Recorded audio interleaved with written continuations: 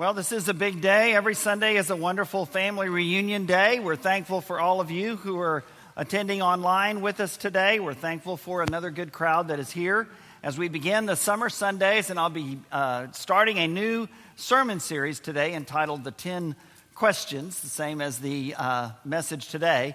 I'll say more about that in just a moment. But one of the reasons it's a big day today is because our wonderful Carolyn Womack has a birthday today, and as was said earlier, she is 96 years young today, and still very active in class, very active in worship assemblies, very active in ministry. Most people don't know this, but Carolyn sends my wife Joyce, who is, as you know, has had a lot of health issues over the last couple of years especially. She sends Joyce a text message almost every single morning, just to say good morning, have a good day, how are you? It is such a blessing to have this friend and sister in our lives. Recently, our brother Gene Chandler turned 90. Recently, our sister Jean Mormon also, I believe, turned 90, and I will never be forgiven for announcing that, probably. And it's just such a wonderful thing. We have a wonderful Young at Heart group that's going to be meeting this Thursday. We have a great singing class that's going to be beginning this coming Sunday. There's just so many wonderful things going on. And along that line, today, one of our families is having a 74th anniversary. And that is Arnold and Agnes Abel. 74, is that right? So he married you when you were 6? Is that, he was about 12? Okay, 10. Okay, she was 10. There we go. Well, Arnold is not feeling well today, so happy anniversary, brother, and happy anniversary, dear sister. What a blessing to have people. I think we were talking, Kelly and I, and Carolyn, you and your family have been here for almost 50 years, or around 50 years? Close to 60 years, 58 or 59 years. That is such an incredible blessing.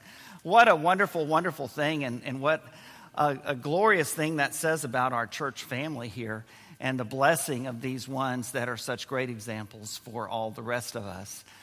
It's a great blessing to be a part of all of that, and it's also a great blessing just to see everyone every week by week, to be able to join in together in worshiping the Lord and reminding us of our great connection with each other and being able to be a blessing in each other's lives. That is such a wonderful thing. So today is a new series entitled The 10 Questions. And is this not the strangest title ever for a series on the 10 Commandments? The 10 Questions? That doesn't seem right, does it? Would a more accurate version today be the 10 Suggestions?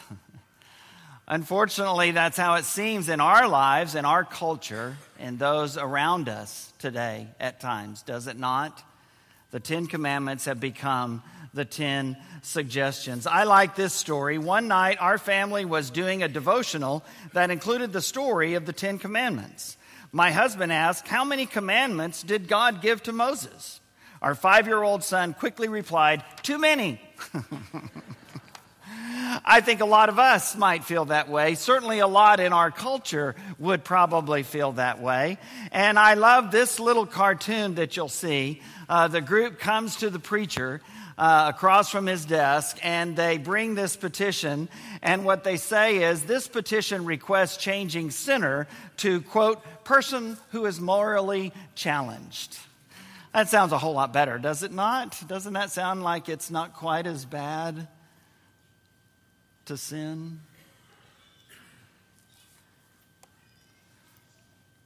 One author, Sarah Barrett, has written a recent book entitled Stand Up, Stand Strong. Just in the last couple of months that was published.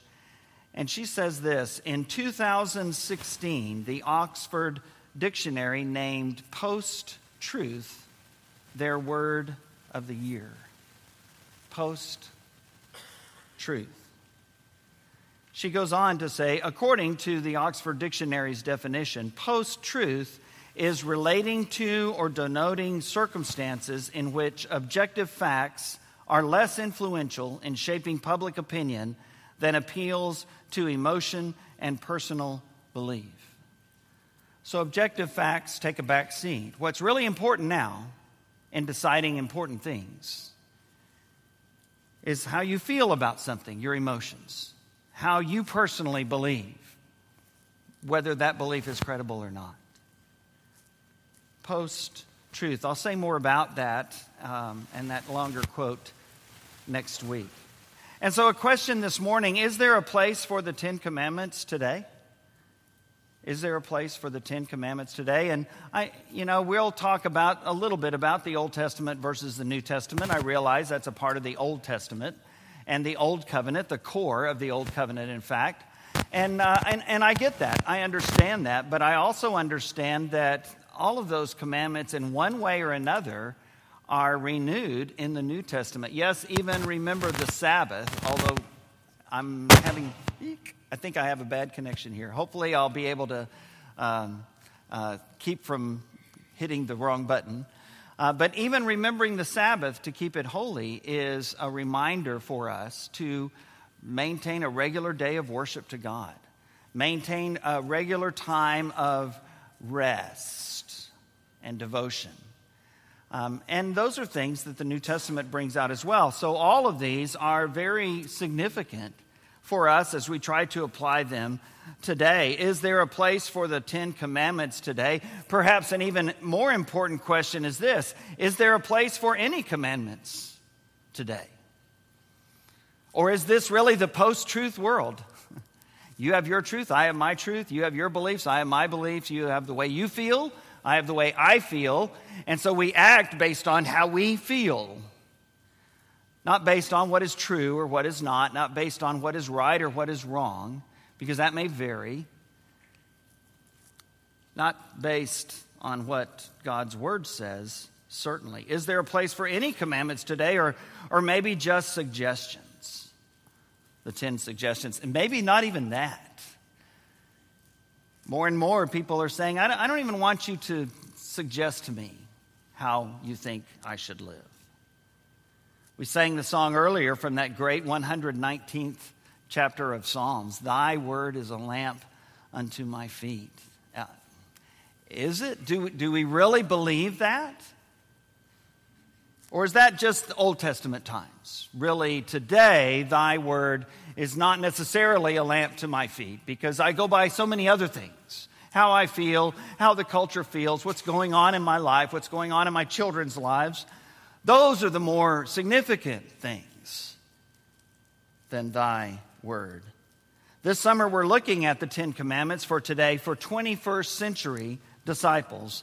But we'll be doing that by calling each of us to ask ourselves a question each week that will hopefully cause us to consider whether we take that particular teaching seriously or not.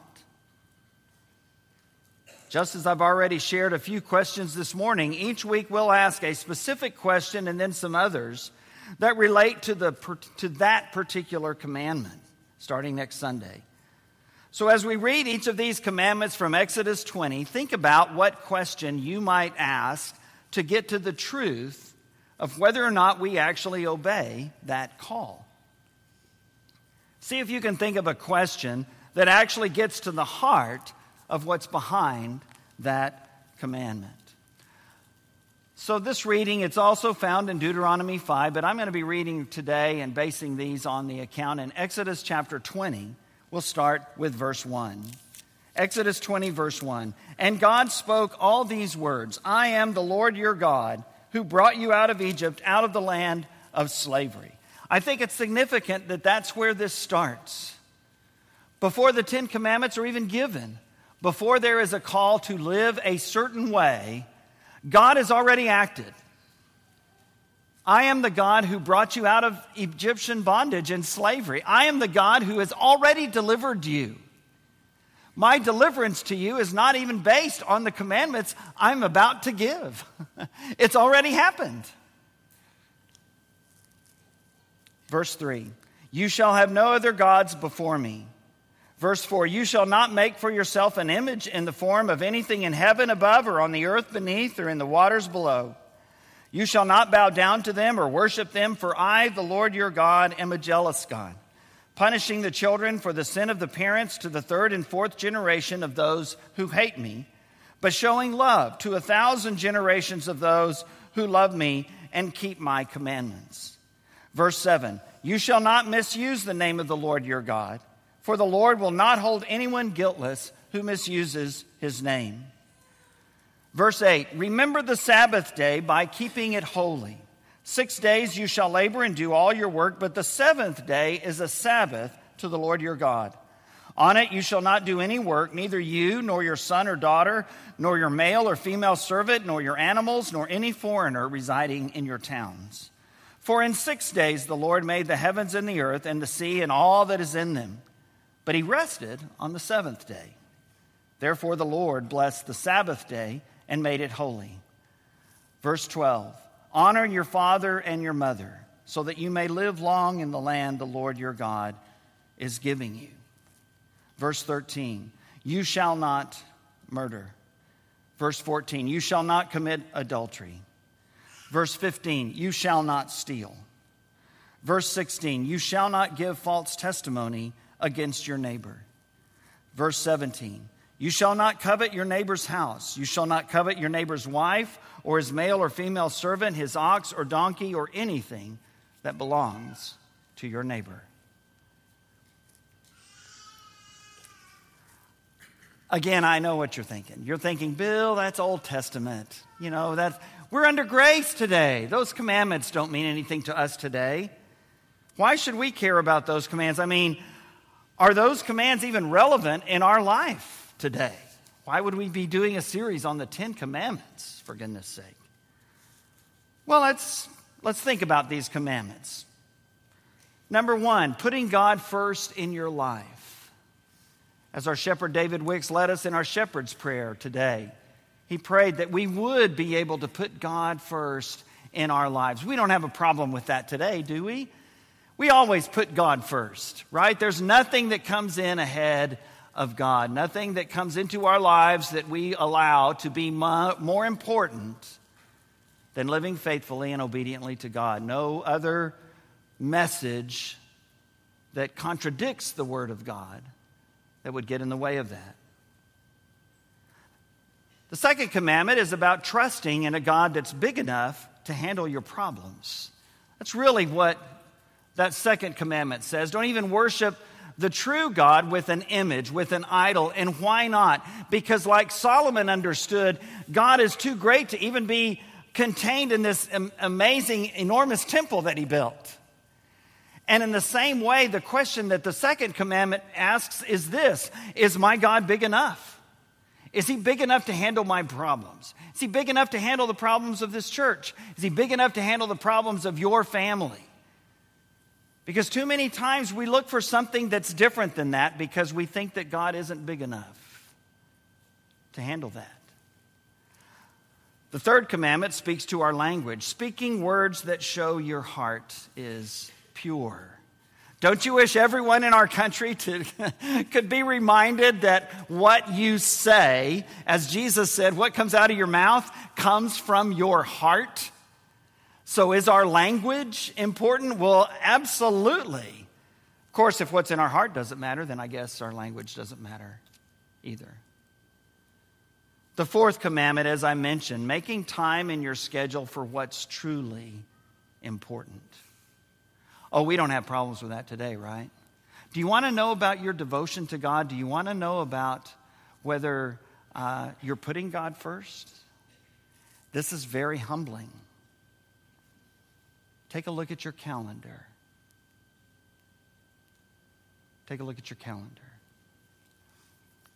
See who you're putting first.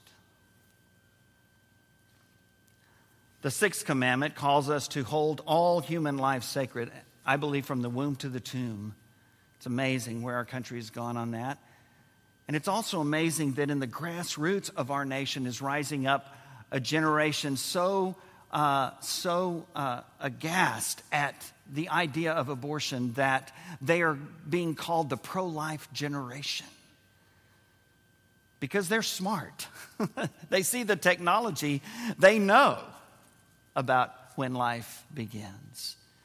And they also know that life is to be respected, including people that have made mistakes with their life. Seventh commandment, letting God determine your moral values and not the current culture. Oh, Bill, come on. We don't need a sermon on morality. We don't need a sermon on sexual morality. We don't need a sermon that talks about how God is the one who instituted and designed the marriage relationship. We don't need a sermon that talks about how when God created humanity, he created them male and female. Those two, none other, not even today. We don't need that. We don't need any kind of affirmation that same-sex marriage is a sin before God. That the same sex in a physical relationship is a sin before God. Surely that's not relevant to our culture today, is it? The eighth commandment speaks to trusting God to provide for our needs. Trusting Him to provide for our needs rather than our own material situation. So much so that we might be tempted to steal. Why? Because we don't think God is big enough to take care of us. The ninth commandment talks of speaking and living with integrity. Speaking and living with integrity. Yes, the truth still matters. There is ultimate truth, I believe, and there's also the call for us to tell the truth, but even more, to live the truth, which is another way of saying live with integrity. Integrity can be defined as what you might say or do when you know no one else will ever find out. That's a definition of integrity. I don't like it because it's hard for me to live up to it, but I think it's right. The final commandment, learning to be content. No, we don't have any problems in our country with being envious, with being covetous, with thinking that we need to keep up with the Joneses, thinking that I just need a little bit more. Really, we could probably skip that one too, right? Maybe you're right. Maybe we don't have any problems with any of those. David also led us in prayer, asking God to help us to live such good lives that we can overcome evil. And that's the biblical perspective, right? To overcome evil with good, to overcome evil by doing what is good. Not necessarily by arguing and shouting in the face with someone or arguing and shouting online with someone, but rather doing what is good, doing these things, living this way, right out in the big fat front of everybody, to be able to see how we live, what we value, who we put first. And so another question that we've mentioned today is, what about that Old Testament versus New Testament contrast? Well, let's ask it this way. Does Jesus require anything of us?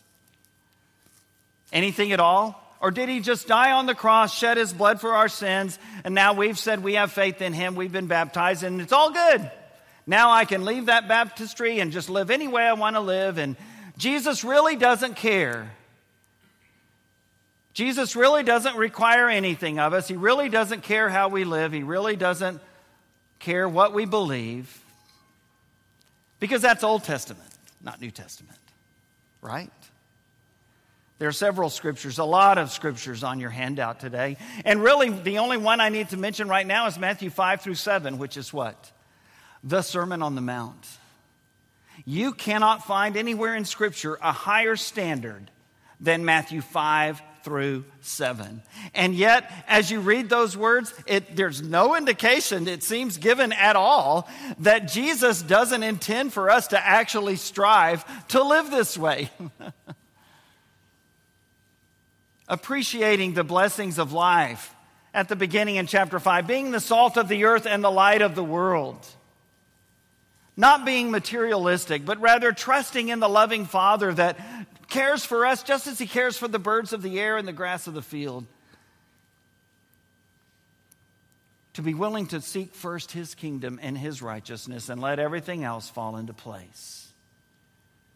Jesus commands that. That's a different way of saying the first of the 10 Commandments. And then Jesus goes on and tells wonderful stories calling us to actually do these things and live this way. Amazing.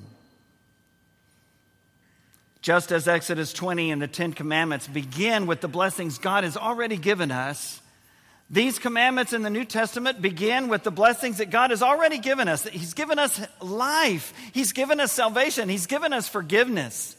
The wonderful image that our shepherd Galen Ziegler shared with us as we gathered around the table this morning of Jesus on the cross and all the physical pain he suffered, not even counting and considering the emotional pain he suffered.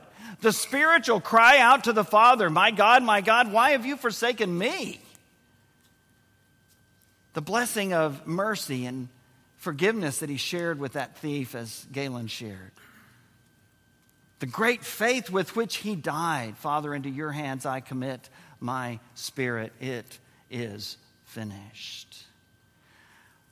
That's already happened. How you and I respond to the teaching of the New Testament is something that comes after that. God has already loved us enough to send his son to die for us. He's not saying, well, should I send him or not? Jesus, do you want to go or not? Well, I don't know. Let's see how Bill lives his life first. The reason Jesus came is because he knew exactly how Bill would live his life, and he knew exactly how you would live your life, and that is a life that fails to follow that word of God. And so God came up with another way, and it cost him everything, and it cost Jesus everything, but he did it because he loves us. And that's already happened. And now, in light of that, he has called us to respond in faith by believing in that gospel of the death, burial, and resurrection of Jesus Christ, by turning away from our life of sin, that's called repentance, by confessing this is our faith, this is our belief, this is our intention. And then by being baptized in the name of Jesus Christ for the forgiveness of our sins. Dying to sin, being buried with Christ through baptism into death, being raised to live a new life. Well, that's what this talks about. That new life. Scripture tells us how we can do that faithfully. Again, here's the question. Is there a place for the 10 Commandments today? Ultimately, the question of the 10 Commandments and the Word of God is really this. Who calls the shots in my life? That's really what the 10 Commandments are asking. That's really what the Gospels, Matthew, Mark, Luke, and John are asking. That's really what the rest of the New Testament is asking. Who calls the shots in my life? Am I living in a post-truth world? As far as I'm concerned, or am I living from that great statement, thy word is a lamp to my feet and a light to my path? This week, take a look at each of the 10 Commandments. There's not very many of them. I think there's only about, 10.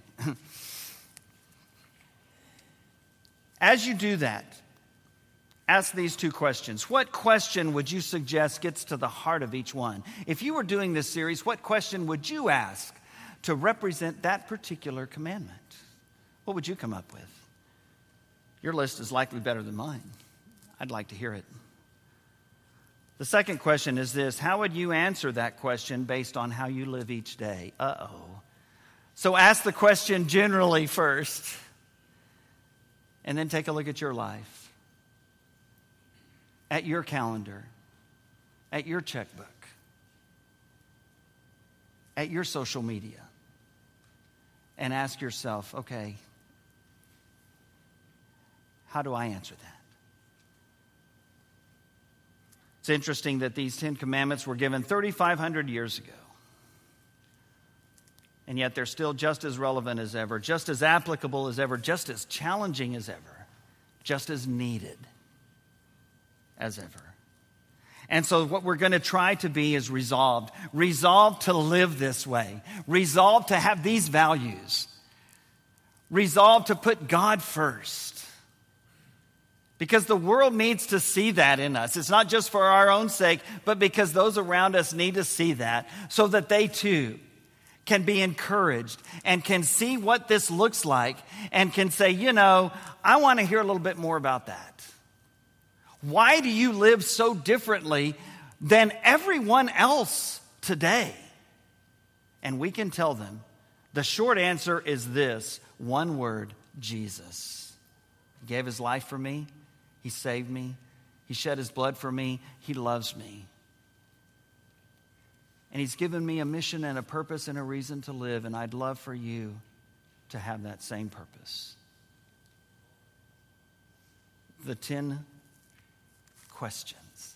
I'm looking forward to this series this summer. If you can invite someone, that would be great. If you can encourage them to watch it online if they can't be here on Sunday, that would be great. If you need help with this resolve to no longer live according to the charms of the world's delight, but to live by thy word. Come as we stand, sing our song together.